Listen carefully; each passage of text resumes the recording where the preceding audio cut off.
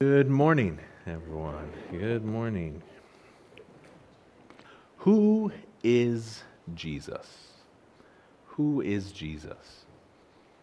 It seems like a simple question that we should know the answer to, especially we're here in a church. You would think we would know what the answer to that question is. But it's one that even those who profess to follow Christ can sometimes get wrong, or at least have an incomplete picture of. They may have a sense of who Jesus is, but may not quite understand fully. In fact, just this week, Lifeway published a survey where they asked people who professed faith in Christ or who called themselves evangelicals and asked them questions about basic things about who Jesus was, like that. And most of the answers were right, but the survey revealed that 73% of people who say they're evangelicals believe that Jesus was created by God. That Jesus was created by God. And maybe you think that, but the Bible tells us that Jesus was not created by God. He always existed with his heavenly Father. In fact, believing that Jesus was created by God, that was a big heresy in the ancient church. Now you may say, well, what's really the big deal about that? And I could talk about why that's a big deal, but I think at the very least, it shows us that we assume we know a lot more about Jesus than we actually do. We may go to church, we may pray, and we may assume, oh, I know who Jesus is. I know what he stands for. He stands for the things I stand for and that I care about. Well, maybe, though, answering the question, who is Jesus, maybe the most important question that you need to answer. I'd say it's the most important question of all, combined with not only who is Jesus, but do you know him? And the best place to discover the answer to those questions is to look at his word, his truth that God has given us, this inspired word. And so for that reason, to really understand who Jesus is and the difference that makes in our lives, we're going to start a new series going through the gospel according to Mark. And this book is going to take us on a journey of discovery. Part of the reason I picked Mark, it's the shortest gospel, but it's also the most action-packed. Through Jesus' actions, we see who he is and come to understand why that's important. This book, though, may challenge our understanding of who we think Jesus is. What we read might not match the picture that we have in our heads. He may call us to live in a way that makes us uncomfortable, that pushes against the way we've been living our lives. This week, we're going to see exactly the most important part to start understanding who Jesus is, that he is the Son of God. That's what the beginning of this book is going to make clear. And the author of our book, Mark, the first character we meet, John the Baptist, even God himself establishes right at the beginning for us, if we're going to understand who Jesus is, it's important to see that he is the Son of God. So we're going to start today with the first 11 verses. If you're not already there, I'd encourage you to turn your Bibles to the book of Mark, the Gospel according to Mark. We're starting chapter 1, verses 1 through 11. If you want to use that blue Bible that's in the seat back in front of you, it should be on page 994. And once you are there, I'd ask, if you are able, would you please stand to honor the reading of God's Word, and then follow along as I read our passage for today. So I'm going to be reading from Mark chapter 1, verses 1 through 11. The book begins this way. The beginning of the gospel of Jesus Christ, the Son of God. As it is written in Isaiah the prophet, behold, I send my messenger before your face who will prepare your way. The voice of one crying in the wilderness, prepare the way of the Lord. Make his paths straight. Verse 4 tells us that John appeared, baptizing in the wilderness and proclaiming a baptism of repentance for the forgiveness of sins. And all the country of Judea, all Jerusalem, were going out to him, were being baptized by him in the river Jordan, confessing their sins. Now John was clothed with camel's hair. He wore a leather belt around his waist and ate locust and wild honey. And he preached, saying, after me comes he who is mightier than I, the strap of whose sandals I am not worthy to stoop down and untie. I have baptized you with water, but he will baptize you with the Holy Spirit. And then verse 9 tells us, in those days Jesus came from Nazareth of Galilee and was baptized by John in the Jordan.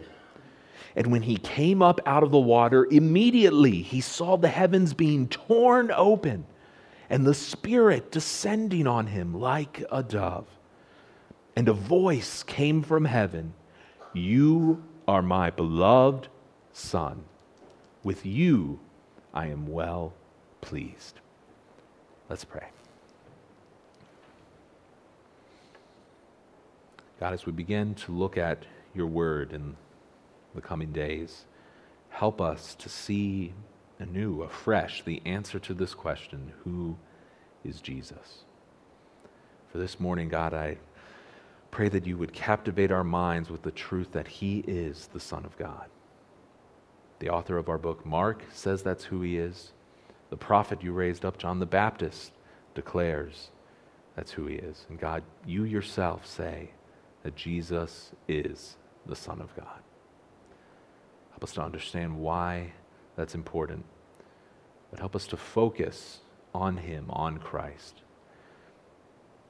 To borrow words that John the Baptist says elsewhere, God, I pray that in this time he, Jesus, would increase, that I would decrease, any distraction would decrease, so that we could see him clearly and know him more.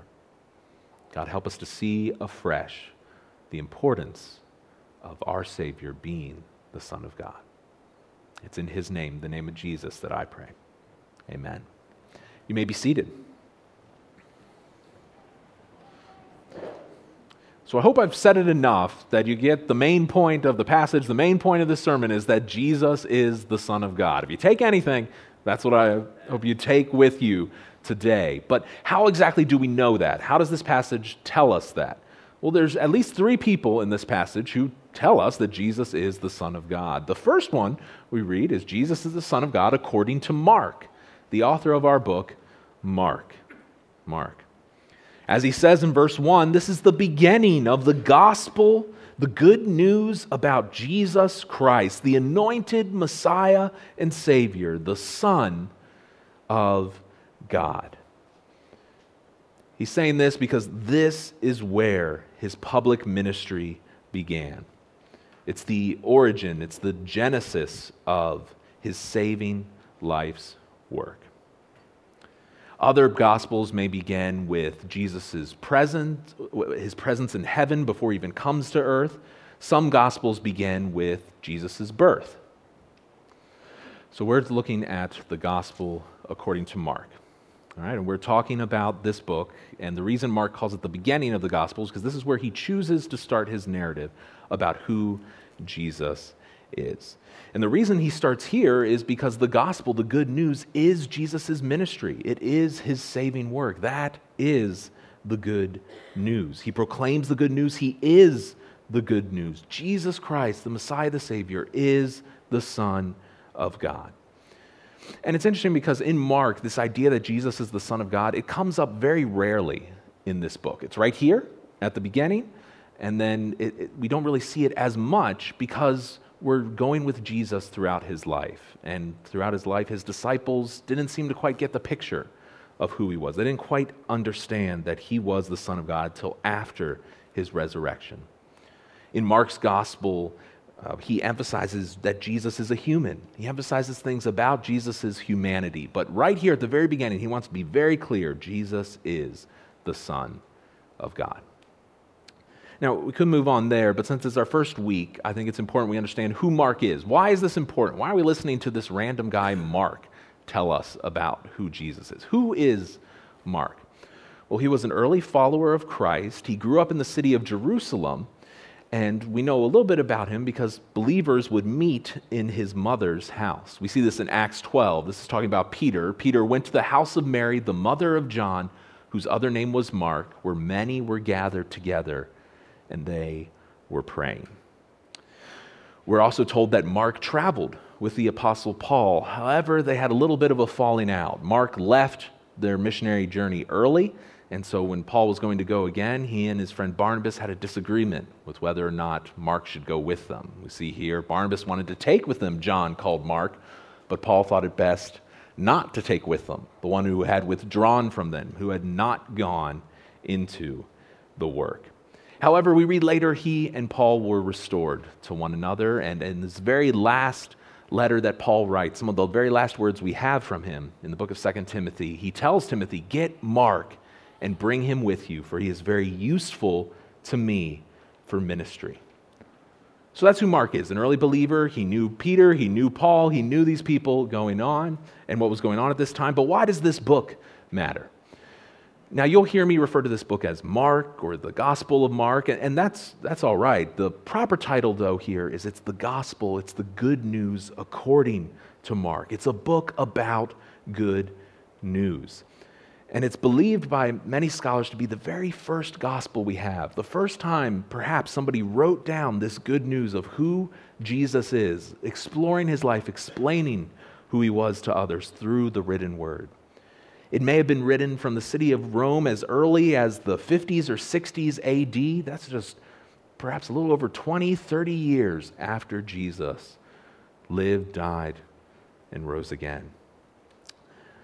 Mark was said to be very close to Peter. In fact, some tradition says that he was Peter's interpreter, and that his book of Mark is he's recording Peter's thoughts about Jesus. We see a hint of this. Peter says in his book, "She who is at Babylon," he's talking about the churches that are in Rome, "who is likewise chosen, sends you greetings, and so does Mark, my son." He had a very close relationship with Peter. And some of that makes sense, because as we go through this book, we're going to see some stories that have to do with Peter. But in every one of those, any noble thing about Peter is not emphasized at all. Peter wants all the focus directed on Jesus Christ. And so in this book, Mark, perhaps getting this information from Peter, he presents the identity, the character, and the teaching of Jesus. He wants to spur people to follow him as a disciple. He takes time to explain some Jewish customs of the day to draw all people into the story. He seems to be particularly thinking about Greek-speaking Romans, people who maybe didn't know anything about Jesus. He wants to convey to them basic facts of the truth. Perhaps this book was meant to encourage young believers in a time of persecution. But before we get too far, we need to recognize something. These Gospels, they're not biographies like we would write biographies. We would start with a person was born here, and then this happened, this was their childhood, this is where they went to school, so on and so forth. This isn't a biography. Mark is focused on Jesus' character, his actions. He's not looking at every background detail of what happened in his life. He's examining specific events with a purpose to prove that Jesus is the Christ, the Messiah, the Son of God, the one who suffered, died, and rose again. And it's in this portrayal of Jesus' actions through Mark's words that we come to understand who he is. This is how God has revealed to us who Jesus is. And so that may challenge some of our preconceptions or what we expect Jesus to be or to do. We're seeing how Mark presents Jesus in inspired scripture from God. The reason I'm spending the time emphasizing this is because we are hearing from God how he wants Jesus to be presented. Now, there may be a visual medium perspective of Jesus you enjoy. Maybe there's a movie about Jesus you really like, or a TV show that you really enjoy. And that's fine to watch those things and enjoy those things. But we have to recognize that as good as those things may be, they are not the Bible. No show, no movie is perfect. They are fiction inspired by truth. At the best, some of them maybe go word to words from the Bible, but that's even then truth dramatized, changed, brought to our eyes through visual. Now, these things can help us. Maybe they help us picture the reality of God's word, and that's wonderful, but we need to see Jesus as he's presented in Scripture. If you think of Jesus and you think of an actor in your mind, we need to change that perspective to make sure when we think of Jesus, we think of the reality here in God's Word. We should let God's Word be the primary source of our image of who Jesus is.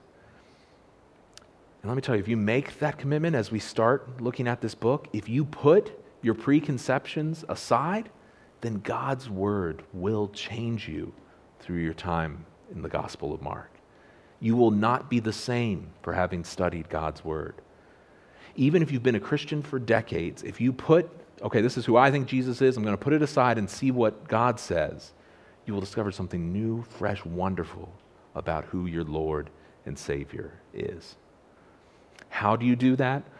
Well, one scholar named Robert Stein suggested this way: with every account in Mark, one should ask, what is Mark teaching about Jesus in this passage? What is Mark teaching about Jesus? And that's what we're going to do each week. Each message is going to be, what is Mark teaching about Jesus? Why is that important to us? So, for today, Mark begins with, this is the beginning of the gospel, Jesus is the Son of God, but what does that mean? Well, the rest of the book is going to flesh that out. So Mark tells us Jesus is the Son of God, but he very quickly moves on to someone else. He moves on to John the Baptist. So not only Mark tells us that Jesus is the Son of God, but John the Baptist tells us that as well. In verses 2 through 3, there's quotes from the Old Testament. Mark is quoting the book of Malachi, chapter 3, verse 1. He's also quoting Isaiah, chapter 40, verse 3. That's why he says Isaiah, because he's the more prominent prophet. He may also be referencing a phrase from the book of Exodus, Exodus 23. But these verses speak of a prophecy of a messenger who's sent before the face, sent ahead of the Messiah to prepare the way for him. This messenger's message is prepare the way of the Lord, make straight the path before him, clear the road because the Messiah is coming. Verses 2 and 3 say, as it is written in Isaiah the prophet, behold, I send my messenger before your face, who will prepare your way. The voice of one crying in the wilderness, prepare the way of the Lord, make his paths straight. See this emphasis on preparing the way, clearing the way. In the early church, we read that believers were known as the way. Maybe it's coming from this prophecy. They were seeing themselves as following the way of Jesus Christ. But regardless, this messenger here, our author is going to make clear, is John the Baptist. And so we could say that there's another witness here. The Old Testament prophets have said who Jesus is by setting John in front of them to be his messenger. And this was a role that John was assigned from birth. When an angel is speaking to John's father, the angel tells him what his son will do. It says, John, he will turn many of the children of Israel to the Lord their God. He will go before him in the spirit, the power of Elijah, another prophet, to turn the hearts of the fathers to the children and the disobedient to the wisdom of the just, to make ready for the Lord a people prepared. And then when John was born, his father said, you, child, will be called the prophet of the Most High. You will go before the Lord to prepare his ways. And how did John do this? Well, Mark tells us. Verse 4 tells us that John proclaimed a baptism of repentance and forgiveness for the remission of sins. He was proclaiming, baptized, repent, turn from sin, and be baptized, be forgiven. This is the same mission that Jesus will have. He called people to be baptized as a sign that they had turned away from sin, they had repented, and they were ready to get right with God. It's not that their baptism earned forgiveness, they had to do it to get into heaven. No, it was showing their commitment to God. And this message drew people in. Verse 5 tells us, it says, all of the country of Judea, all Jerusalem, probably not meaning literally every single person, but huge crowds of people were coming to hear John. They were preparing for the coming of the Messiah. And this is interesting because what John is saying is he's saying repentance, forgiveness. He's giving a message of judgment. He's saying you have not followed God rightly, you need to turn. But this message is drawing crowds and crowds of people. God used John greatly, but we're just about to see he's going to fade from the scene very quickly before the glory of his Lord and Savior.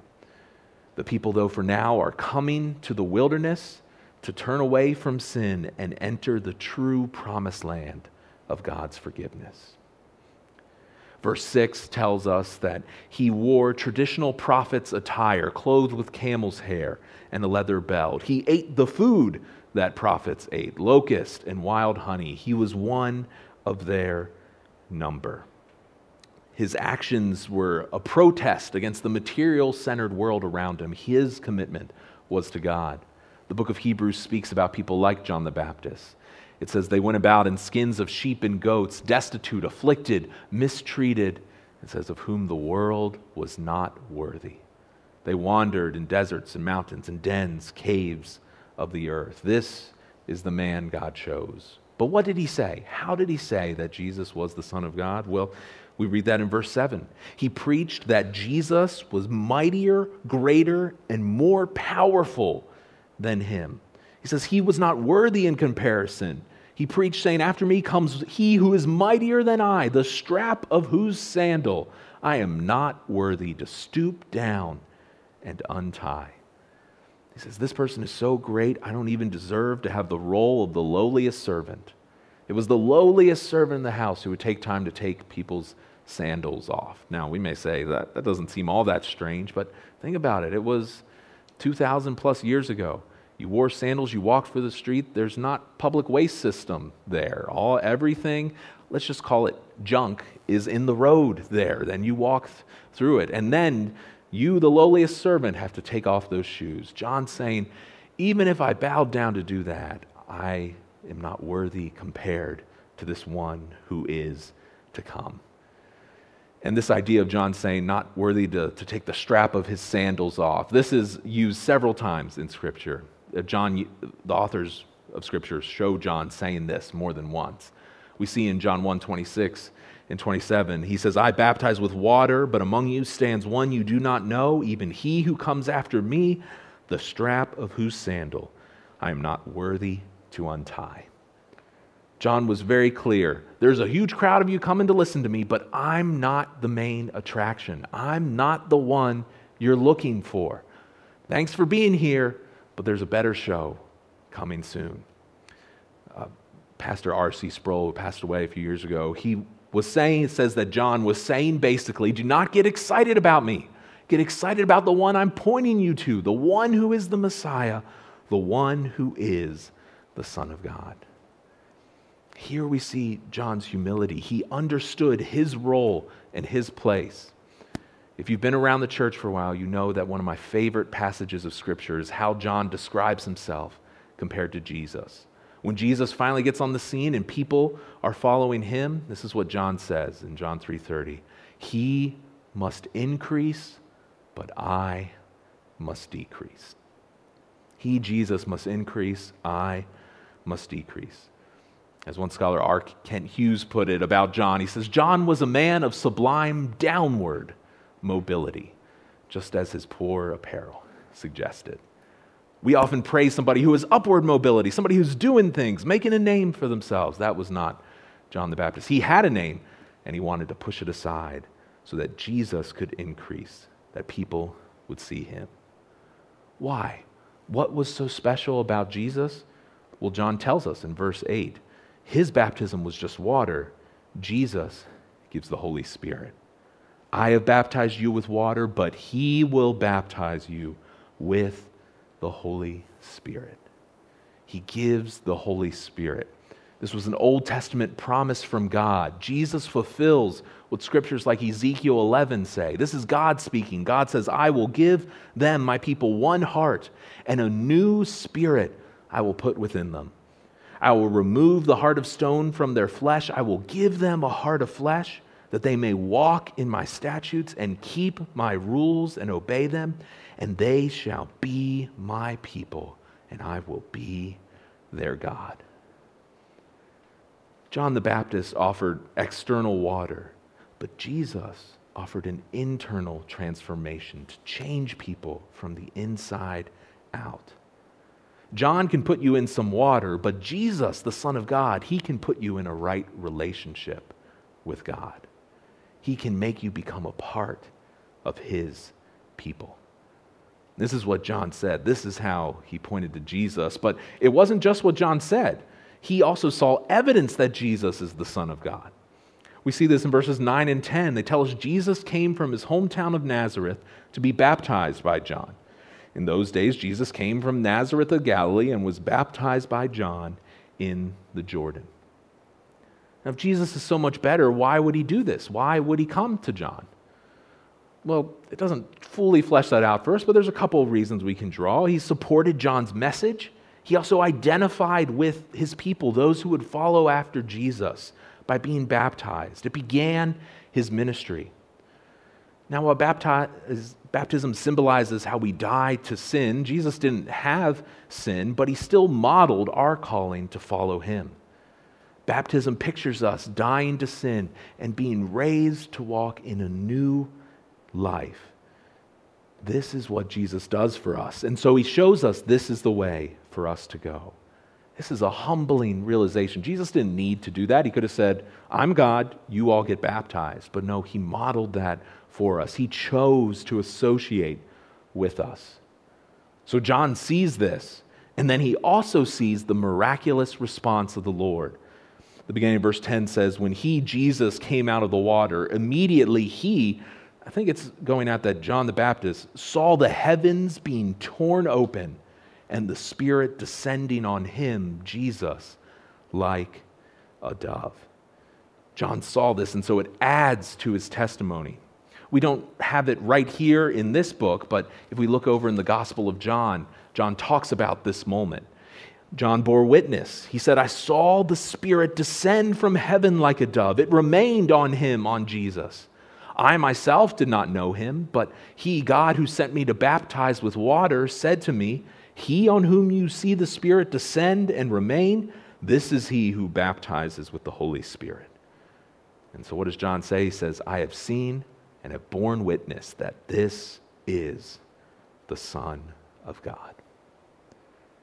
So Mark, the author of our book, tells us Jesus is the Son of God. This prophet chosen by God says, yes, Jesus is the Son of God. But both of them pale in comparison to the third witness we have here. God himself says Jesus is the Son of God, according to God.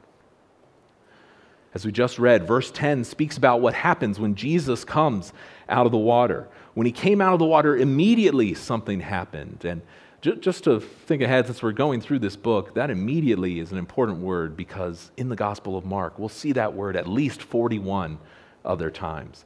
Mark conveys Jesus as a man of action, a man on a mission, and he calls us to the same mission.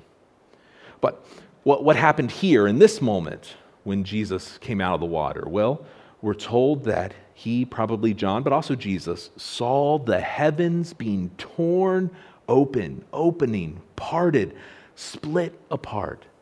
He looked up as soon as out of the water, and the heavens seemed to be opening before him. What's the point of that? Well, it's showing special access Jesus has to God the Father. The people who followed God in the Old Testament, they longed for God to open the heavens and come down to them. We can read in the prophet Isaiah, they say, Isaiah 64, oh, that you would rend or tear the heavens and come down, God, that the mountains might quake at your presence. As when fire kindles brushwood, when fire causes water to boil, may you open this to make your name known to your adversaries, that the nations might tremble at your presence. God, we want you to open heaven and come to us. And here at the beginning of Jesus' ministry, that's exactly what happens. I like how one pastor, Jason Meyer, puts it. He says, some people use the phrase, all hell is breaking loose. Things are going wrong. But the picture here is so much better. Mark is saying that all heaven is breaking loose in this moment. Friends, in Jesus, heaven came down to us. Heaven came down to earth because Jesus always had access to his heavenly Father and his presence. And now, after Jesus' death, those of us who know him, who follow him, we also have that same access to God. In our text, verse 10, it says the heavens were torn open. That same verb shows up at the very end of the Gospel of Mark. The very end when Jesus dies. Mark 15, Jesus uttered a loud cry and breathed his last, and the curtain in the temple was torn in two from top to bottom. A curtain that showed that sinful people couldn't relate to God. Jesus broke that because he brought heaven to us. He gives us access to God. And if that's not enough, then we are told that the Holy Spirit descended on him, descended on Jesus like a dove. Again, verse 10, saw the heavens being torn open and the Spirit descending on him like a dove. Now, I need to take a moment to do a little bit of a side trail here, but let me be very clear about this.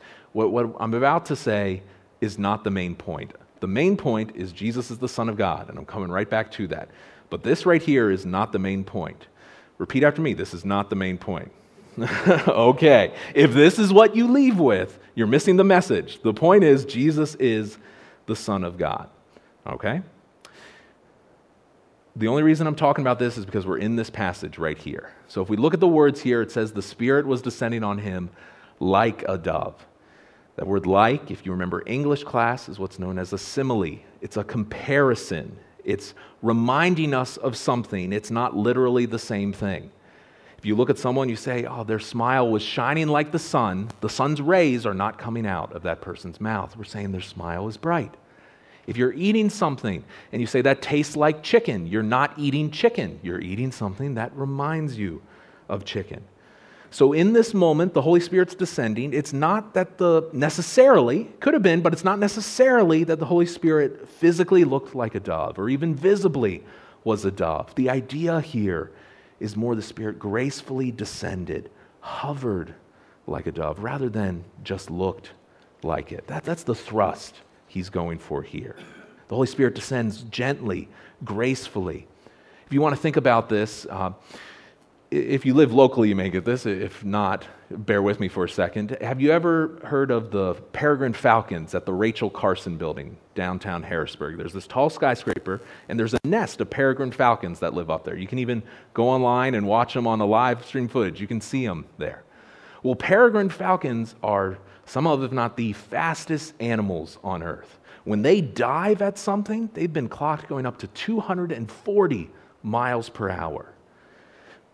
So that's not how the Holy Spirit came. He did not dive bomb like a peregrine falcon. No, the author told us that he descended like a dove, gently, showing his Father's love and care for his people. Now, to be clear, if you want to draw a picture of the Holy Spirit as a dove, if you own a picture in your house you really like of the Holy Spirit as a dove, that is perfectly fine. I'm just saying that's not what the Scripture is emphasizing here. The point it's making is that all three members of the Trinity are present in this moment right now. We're going to read in verse 11 about God the Father speaking, declaring who Jesus is. Jesus is being baptized, and the Holy Spirit is gracefully descending like a dove. That's the emphasis here. Not every time you draw the Holy Spirit, it must be a dove. No, all three members of the Trinity are here to prove that Jesus is the Son of God.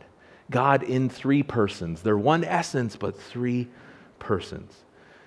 You may say, why are you even taking the time to talk about this, Pastor John? Why is it important that God in three persons, that God, all this is happening right here? Because it's important to understand who Jesus is. Sometimes we talk about Jesus and God as if they're opposed to one another. God made all these rules. We don't follow these rules, but thank goodness for Jesus. He was there. He stood in our place. When God wants to hurt us, Jesus stops him. There's a small element of truth in that, but it's missing the point that both God and Jesus have the same mission, the same purpose, the same desire to show grace and love to people. So here the text tells us what's happening. The Spirit descended on or into him. And what's happening here? Well, again, fulfilling Old Testament scripture. Isaiah 11 says about the Messiah, the Spirit of the Lord shall rest upon him. The Spirit of wisdom and understanding, the Spirit of counsel and might, the Spirit of knowledge and the fear of the Lord. It's not that Jesus became God here, but he was empowered, declared to be God's representative. His human nature was anointed for the purpose God had for him. He was commissioned, dedicated for his mission of creating a new people. That's what happened here. That's how his disciples understood what happened. We can hear Peter himself tell us this. In Acts 10, Peter says, "You yourselves know what happened throughout all Judea, beginning from Galilee after the baptism that John proclaimed. What happened at that baptism? How God anointed Jesus of Nazareth with the Holy Spirit and with power. He went about doing good, healing all who were oppressed by the devil, for God was with him. That's what's happening here. Jesus is commissioned, renewed, empowered to do what God had called him to do. And if we still don't get the point, then a voice from heaven comes to make sure we're not missing it. In verse 11, a voice came from heaven, "You are my beloved Son. With you I am well pleased." God calls Jesus his beloved Son. It's what God calls Jesus when he speaks to him in this gospel. If we want to think about an Old Testament story, you may remember Abraham, the patriarch of the faith. Like Abraham loved his son Isaac, but was willing to sacrifice him, so God loves Jesus, but also sacrificed him, this time actually for our sins. And so God says he is eternally well pleased with Jesus and in Jesus. Everything Jesus does pleases God and brings him joy. Again, fulfilling the Old Testament, Isaiah 42 says, "Behold my servant, whom I uphold, my chosen, in whom my soul delights." And since the soul delights, he says, "I have put my spirit upon him. He will bring forth justice to the nations." God approved of Jesus, approved of his person, approved of his baptism, approved of his life. He was the only person fully approved by God. As the Apostle Paul would write, "In him all the fullness of God was pleased to dwell." That's the message of this beginning of Mark, is Jesus is the Son of God. But you may ask, so what, Pastor? What does that have to do with my life today? What does that mean for me? What does it mean for Jesus that he's the Son of God? Well, I think there's two implications that we can think about and apply to our lives. The first is, since Jesus is the Son of God, it means that he will rule. He will rule. If Jesus is God's Son, then he is the kingly prince of his Father's kingdom. As the book of Psalms says, "I will tell you the decree, the Lord said to me, you are my son. Today I have begotten you. Ask of me, I will make the nations your heritage, the ends of the earth your possession." He rules over all things, and the day is coming when all will see that Jesus is king over all. And so the question that should lead us to ask ourselves is, if Jesus will rule because he is the Son of God, and in many ways he's ruling now, is he my king now? Is he my master now? Is he the one who is in control of my life? If he's not, then you're one of those John the Baptist was speaking to. We need to repent, turn from sin, and turn toward him. But if you say, yes, I believe he is my king, he is my ruler, the application doesn't stop there. Think about what that means. If he rules over all, if he is in control, then that means he is faithful to his people, and we don't need to worry about what happens in this life. We can trust him. He's in control. When things go wrong, when we don't understand what's happening, we can trust him. He rules and he is faithful. He is in control. The second implication we can draw from this is not only will he rule, but since he is the Son of God, that means he is able to, and he will save. He will save. This is what the rest of the book of Mark will unpack, that Jesus, God's Son, will be our perfect substitute sacrifice for sin. Because we sinned and fell away from God, he came, lived perfectly, died for us. He died so that we might have salvation and eternal life.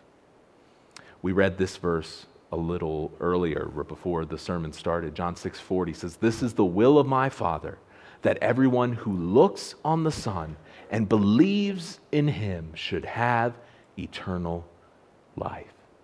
And the result is God will save. I will raise him up on the last day. The way we respond to this is by believing in Jesus, trusting in him, because this salvation can only be found in Jesus Christ. The Apostle John also wrote a letter known as 1 John, and this is what he says. This is the testimony. God gave us eternal life. How? This life is in his Son. Whoever has the Son has life. Whoever does not have the Son of God does not have life.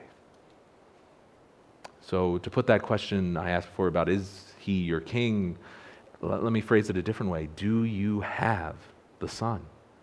If you have the Son, you have eternal life. If you don't, then you need him. He is the only salvation to be found. Mark, John the Baptist, and God are united in this message. Jesus is the Son of God. What have you done with that truth?